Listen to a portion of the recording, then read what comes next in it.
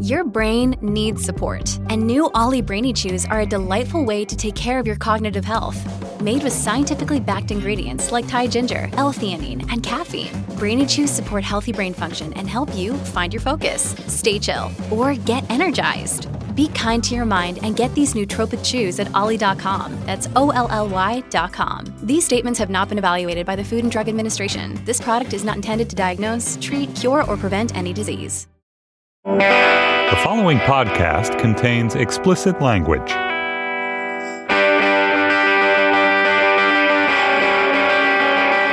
From New York City, this is Lexicon Valley, a podcast about language. I'm John McWhorter. At Columbia University, I teach linguistics and, for some reason, music history and philosophy, and sometimes even American studies.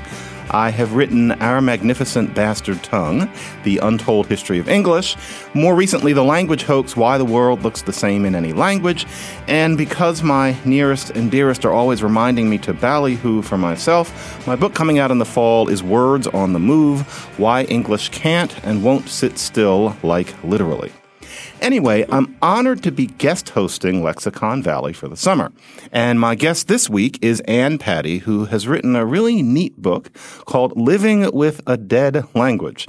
The book is an exploration of Latin cum memoir. See, I got that cum in there because it's Latin for with. Ann has devoted a second act in her life to, of all things, learning Latin after a career dedicated to publishing. I must admit that of all the books that Ann brought to fruition, the one on the list that most struck a chord with me was Flowers in the Attic, a hair-raising tale that I remember a paperback copy of floating around the house when I was a kid. My mother loved that book and the 400 follow-ups. In any case, I must admit that language guy, though I try to be, my Latin is tragically weak. I actually had a solid 3 years of it in college, and I recall my teachers telling me I was good at it. I did some Catullus and such. In fact, one of the reasons I'm sitting here is probably one of them who told me language is your calling. She was English, in case that wasn't clear, which I had not known, and if it was my calling, Latin was not how I followed up on her advice. I'm not sure I ever amassed a good enough vocabulary to read anything, and it seemed to be so rare that I ever encountered a speaker of the language, so I moved on. But living with a dead language is such a warm marmalade of an experience, or more like a pâté de foie gras on bruschetta, that it's made me want to take Latin up again. Yet, there are always questions, especially in interview format. Have to ask questions. So here is something. We're accustomed to hearing Latin described as a dead language, even in the title Living with a Dead Language. And yet, technically speaking, Latin is alive and well. It became what we now know as the Romance languages, such as French and Spanish and Italian. And depending on how you count it, really dozens of other languages now scattered around Western, Southern, and even Eastern Europe, all descended directly from good old E pluribus unum Latin. And so instead of out of many one, it was out of one came many. Ex uno plures, I hope. But this does lead to a question. One could ask, why learn a dead language? And many have. But you could also more pointedly ask, Anne, why learn a majestic group of living languages ancestral stage? Why? Why not live with a live language? First of all, I have a second live language, which is French. I had 12 years of French in college, and I have kept it up marginally. I needed a reason to get out of the house. I needed something that was going to be difficult. I needed something that was going to require true dedication because I wasn't working anymore, and my work, well, I was one of those lucky people who had a job that I would have done anyway. So it took me about a year to figure out what I wanted to do with the time I had left, and I realized, given my interests in words, that the thing I had missed was Latin. I wanted to know the mama of them all. And I didn't know how long I was going to keep at it, but I thought, since I go around correcting all my friends' grammar, they don't particularly care for it, but I feel it's my job in life. I thought, you're kind of a bit of a fraud because how can you really be a grammarian if you don't know Latin? And I am a grammar geek. I love grammar. So that's how I decided. It was the one thing in my life I had not had that I thought, given my own little identity with myself, I ought to have.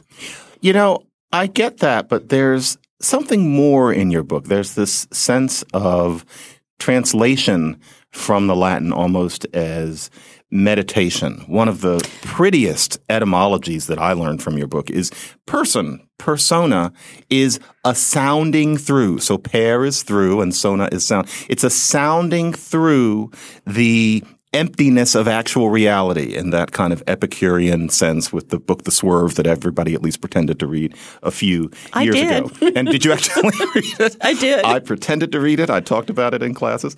But it's interesting. Why is it that, as you say, my Latin study is another form of meditation for me, another way of slowing down, of turning off the engine, keeping sane through translation? Because for me, it was work. It felt like chopping wood, and I would come away from it sweating and a little frustrated. Why does it give you such joy? Well, chop wood, carry water is a very famous Zen statement, and I have been a Zen student also for however long. I'm not the greatest Zen student, but I am a student. It gives me so much joy because I am a person who does not easily sit still. I have a very busy brain. It's always whirring around this and that and this and that. But when I translate Latin, I have to concentrate and focus very hard. It still takes me at least 2 hours to translate 40 lines of Latin poetry. And I'm now in year 6. So it's not a quick thing. Why is it so delightful to me? What Latin can do in poetry, because any word can be anywhere the poet wants it. The subject of the sentence can be the end of the sentence or the middle of the sentence. The verb can be anywhere. So there are things that happen in Latin poetry where the words enact what they're meaning. And so it's a constant source of delight. And I'm a person who used to read dictionaries. Okay, so you're one of them. I am one of them. I say having been one myself, right. And so you enjoy the meanings of these words and learning them. Yeah. And then putting them together is almost on another level. You're still at it, apparently. I'm still at it. Because the book takes us through 4 exact years. Oh, no, I'm still at it. So do you still have a daily routine? I'm teaching at a local library. I have one 10-year-old genius I teach, and I have also some junior high students. I've been doing that. What I'm doing this summer is I'm reading a book called Latin via Ovid, which is a textbook, but I love Ovid and I love the myths. And it's kind of a primer. It's not an advanced Latin. It's not original Ovid. It's dumbed down. I don't want to say dumbed down, but so I read that. I've gone at the end of July, I am going to Conventiculum Bastiones, where I think there's That was Latin. About 30 of us will be living in a dorm on a campus in Salem, Massachusetts, speaking only Latin. It's good for you. For 7 days. Boy, that sounds fun. You're actually going to come away from it, though, knowing Latin in a way that you never have before, I would imagine, because you can't know a language until you speak it. That is correct. I went to a weekend in February. So I have done it for about 36 hours. And I'm not one of the better people there, but I'm getting better. And you start to get it when you hear it. And I'm told that once you're in day 3, it's like Zen retreats. Yeah. Once you get past day 3, something happens. So that's what I'm doing. I'll be going back to class in September.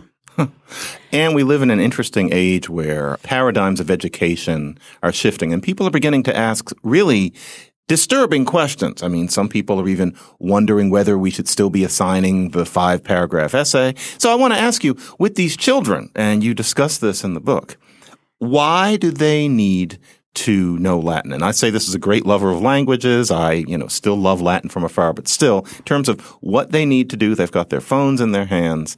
What are they going to get from Latin? If you know Latin, you know English grammar. We all know that English grammar is not often taught anymore. We have language arts instead. And that has led to the between you and I's of the world. If you know the accusative case, if you learn Latin, you learn grammar from the ground up. It also lets you think in a fundamentally different way. I call it gymnastics for the brain because you don't read the way we read in English. So to me, it is a brain training. It is a delight in language, and it is a lesson in grammar. Not to mention when you get good at it, you get to read unbelievable poetry. I wrote a little piece for a thing where it said 40 reasons you should learn Latin. one of which was because you can take on the original dead white man on their own terms. You can read them in the original. There is definitely something to be said for that. Translation is a problem. Part of the reason I'm a linguist is because I always hated reading translated versions of books. I always thought, what did the person really write? And the only way that you can know. Well, if we're going to talk about grammar, and especially the conception of grammar that smells like old books, I actually remember one of my Latin teachers in college was the funniest professor I've ever had. He was an older gent, and he had a certain sense of humor. And the funniest thing I ever saw a professor do in class is that he got to the ablative absolute. And it was a little early in the semester, and he said, "Oh, well, this says the ablative absolute, and I don't understand that, so we're just going to move on." And he actually did, and we didn't learn it for months. I thought that dismissiveness was so funny. Who is Mr. Ablative Absolute in your book? May I ask that? Or not? It was just my second husband. I was just wondering, why was he called that? Because how is a person an ablative absolute? Okay. Ablative absolute is a phrase that is not essential to the rest of the sentence. The sentence is still whole and complete without it. So there was a period of my life where I went through a very bad time in many ways, not only with a bad marriage. I was very ill. I had work nightmares. And the great thing about the ablative absolute is it can sum up a whole era in 2 words and then move on. Like vice versa is from an ablative absolute. Yeah, the more famous one that I think is still used is his dictis, with that being said. Right. That being said, and then you can move on and talk about other things. Right. And so I fell in love with the ablative absolute as a concept because it's used a lot, especially in kind of lesser Latin Romance, because it's a very handy way to make a transition in writing. I see what you mean. Latin has a feeling of concision compared to English, partly because of things like that, partly because you have the case endings on the nouns, and so there are fewer words. And actually, there's a crazy book by a certain M.J. Harper. I don't know anything about this person, including their gender, and so I don't think that this is mean of me to say that it's a completely mistaken, insane book about the history of the English language. It's called The Secret History of the English Language. It's also one of the funniest books ever written. And one of the crackpot theories of this Harper is that classical Latin never existed as a language, that it's something that people made up as a kind of written code because no actual language could possibly be that concise. Nevertheless, you're having these experiences actually speaking the language. What does one get out of speaking a language that exists in no country as a native code, that you could say a culture is not connected with? You know, it's like going to a science fiction convention. Many of us have secret little passions that are rather odd, and we like to be with other people who have them too. And so for me, I love going with Latinists and speaking Latin because I hear it differently. Also, as you said about your teacher, most Latin people are really fun. Are they really? They're irreverent, they're smart, they're funny. They're not these dorky people walking around. Yeah, no, they're not. So there are going to be a lot of hymns. Okay. There are going to be a lot of hymns. And speaking it, well, as you said, can you truly know a language without speaking it? No, you cannot. And Latin is capacious, and you can use it to describe very modern things. For example, one way of saying a jet would be a aeronavis celerissimum, which would be the fastest ship in the air. Okay. So you can use Latin and make up neologisms, which people do. Right. But Latin also had words for cocktails and beers. And, it had a lot of words that people don't expect. That Caesar probably doesn't talk about very much in the text that you might be given Latin 101. So it lives in that way. I know that a little bit because actually that professor, it's interesting. I think that man kind of liked me. And I was so unattractive in college that it never occurred to me that anybody would feel that way about me. But I look back and I realize he gave me various gifts, most of which I still have. One of them includes a comic book, Juvenis, which I have a copy of right here. I hadn't looked at it. Juvenis, thank you. Yeah, I've got to learn Latin again. And, we have Paniculus dentarius for toothbrush, which is in this book. And there's a frame that actually reminded me of something that you said, where somebody doesn't have enough money in a phone booth. And what they say is, "Oh, minime, iam per pauci mihi restant numuli." And so, "Oh, minime" is what, from the context, I'm imagining, and to tell you the truth, I didn't bother to go get my dictionary. That's going to be "oh, no." Mm-hmm. And yet minime does not really mean no. And it reminded me that in your book, you say that Latin is one of those languages where there's no word for yes and there's no word for no. Isn't that crazy? Kind of make stuff up. Is there a Latin frame of mind? Do things like that tell you something about the Roman mind? They do, but I'm not there yet. I'm trying to get there. And one of my goals is to understand the Roman mind. I figure I've got 2 or 3 more years before reaching that goal of study. But yeah, I think the not having yes and the not having no in the various cases, I think I put in there ones where almost as if wishing would make it so, that you see the kind of power structure. And maybe by not having yes or no, or maybe always hedging it a little bit, gives you a lot more wiggle room when you're conquering a province. It's very interesting for me at least, to dwell on Latin at all at this length, given that I had pretty much given it up. I remember finding it exhausting in all of its delight. And you've made me realize that there's an awful lot I had not thought about. And another thing that occurs to me is that back when I was pretending to do Latin in the mid-'80s, it was about books written by people such as Gildersleeve, as you mentioned, which I enjoyed because The Great Gildersleeve is my favorite old radio show, and it always makes me happy. But books like that, they tended not to smell good, and you had to memorize things. You had to make flashcards, and they seem to have worked for you, but I always found that flashcards were a very limited tool, and that's all there was. Now, from reading your book, I'm realizing that a lot of Latin can be learned from the phone. We have these apps that you're talking about. The internet, unbelievable. Yeah. Unbelievable. Everything is available on the internet. You can type in a word and it'll give you the case. There's a lot of people doing spoken Latin on YouTube.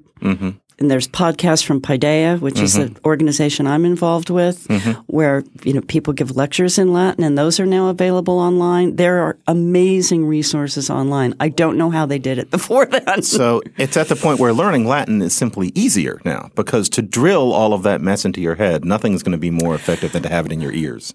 That's true, but memory is memory. So memorizing is still hard, whether you hear it, whether you see it, whether you read it. You got to memorize. So it has to be repeated. Yeah. A lot. I find my technique for teaching myself languages has always been to, at a certain point, find translations of something that you would have wanted to read anyway, because it keeps you pulling along, and it's better for the memory because everything is just more vibrant. Right. And frankly, reading about something Caesar did probably isn't going to be as vibrant as the sorts of things that these podcasts are about. Correct. All the sorts of things you can read. Or this comic book, which has toothbrushes and phone booths and things like that. Well, but they now teach young people. There's this theory called Minimus. They have the teaching of Latin is changing. Research has shown that there's 4 to 5% of people, such as I and probably you, who are grammar nerds. Reading translation makes us happy. We get it. We want to do it. We love it. The other 95% don't really like that. For some reason. So there is a big movement afoot by the living Latinists to have Latin be taught much more similarly to the way a modern language is taught, which includes incorporating spoken Latin into the classroom. And that's happening more and more, and textbooks are being published to reflect that. I think it's going to revolutionize most of these living Latin things I go to, the weekends and the conventions, are mostly high school teachers starting this. So there's a younger generation that's coming up that's changing the way Latin is going to be taught. And the older ones, I think they're going to die out and Latin will be changed. I have a discussion with an old friend of mine who's a Latinist who went to the Latin school in Chicago and did Wheelocks when you were thrown right into Wheelock, yes. Yeah, when you were thrown right into Julius Caesar from the get-go. Right. There was no made-up Latin. Right. You were doing real Latin. And real Latin I had a little of that. Yeah. is a lot harder than made-up Latin. Yes. Because no matter how good a Latinist you are, you don't think in the convoluted way those people did. No, especially not from English. So it's quite a bit different. But it does seem to really help kids. Okay. And young people and adults too. You know what, Anne? I'm going to throw you a curveball. Russian. We talk about how Latin's got these cases, et cetera. And there's a tendency when we talk about Latin, and I have done it too, to make it seem as if Latin and maybe Greek are somehow unique in this. But if you're going to deal with cases and bewildering irregularity and crazy word order and a language which from English makes you say again and again, why, including the three genders, Russian's like that. You get the same mental workout from Russian. You can get almost the same mental workout in learning to translate from it, especially if you deal with poetry. And then you have the benefit that depending on where you live, there seem to be an awful lot of people running around who speak it and it's connected to a culture. If I just asked you, why not Russian instead of Latin? Is there an answer to that? I have no idea what I would say. It never occurred to me. And I have some Russian friends, like quite good friends who are Russian. Yeah. It didn't occur to me. And because Latin is the mother language of our culture, of Western culture, there was that too. Sure. Now, as soon as you said Russian, I thought, oh, wow, Tolstoy in the original. Yeah. Wow. Yes. Yeah. Pushkin. Get to hear what they really said. Well, maybe when I finish my Latin adventure, I'll move along to Russian. I strongly recommend it, to tell you the truth, because you would find it much easier. This is going to sound so pretentious. Can I audit your class? Yes, you may. I find Latin so much easier to process now in my middle age after having gotten Russian under my belt in my 30s and 40s, because that crazy word order and the cases all feel quite natural. I remember looking at even this comic book back during the Reagan administration and thinking, good Lord, all that stuff hanging at the end. And now I just look at it and I think, okay, it's kind of like Italian that acts like Russian. Right. So you would find Russian, I think, probably much easier than you would have 10 years ago. I have to ask you, though, because this is something that really makes the book sock home.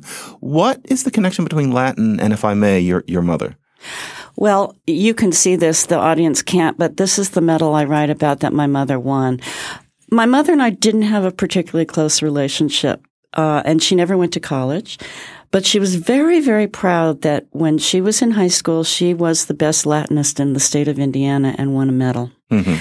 And she always wanted me to take Latin, and I didn't. I wanted to take French. Mm-hmm. And I didn't think about her when I started taking Latin.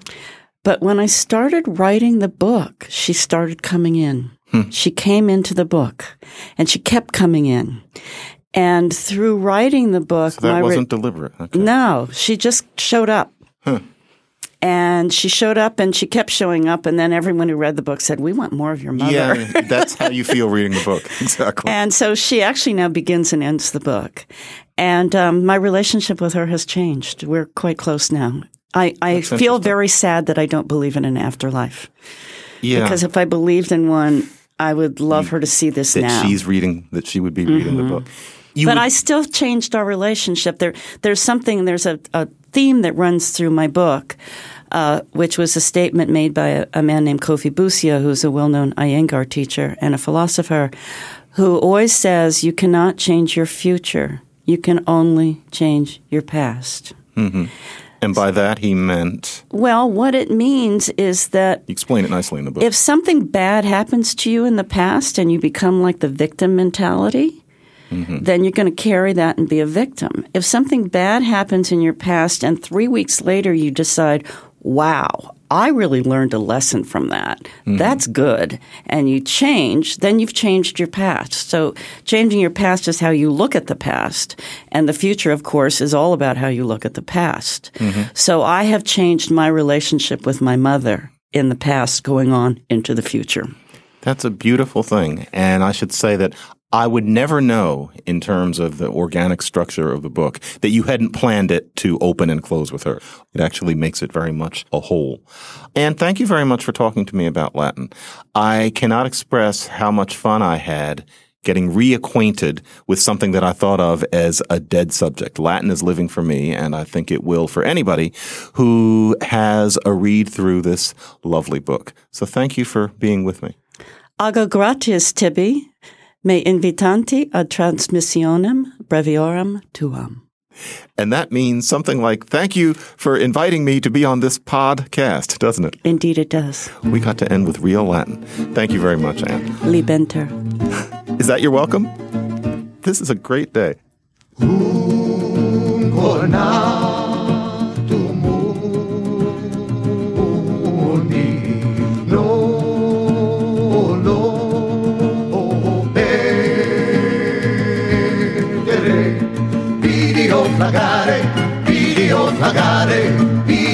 Pagare, omniare, audio clamare, omine. Tell us your thoughts about the show. You can reach us at lexiconvalley@slate.com. That's lexiconvalley@slate.com. Follow us on Twitter at Lexicon Valley. Steve Lichtai is the executive producer of Slate Podcasts, and Andy Bowers is the chief content officer of the Panoply Network. The show is edited by Afim Shapiro. I'm John McWhorter. Thanks so much for listening, and see you back here in 2 weeks.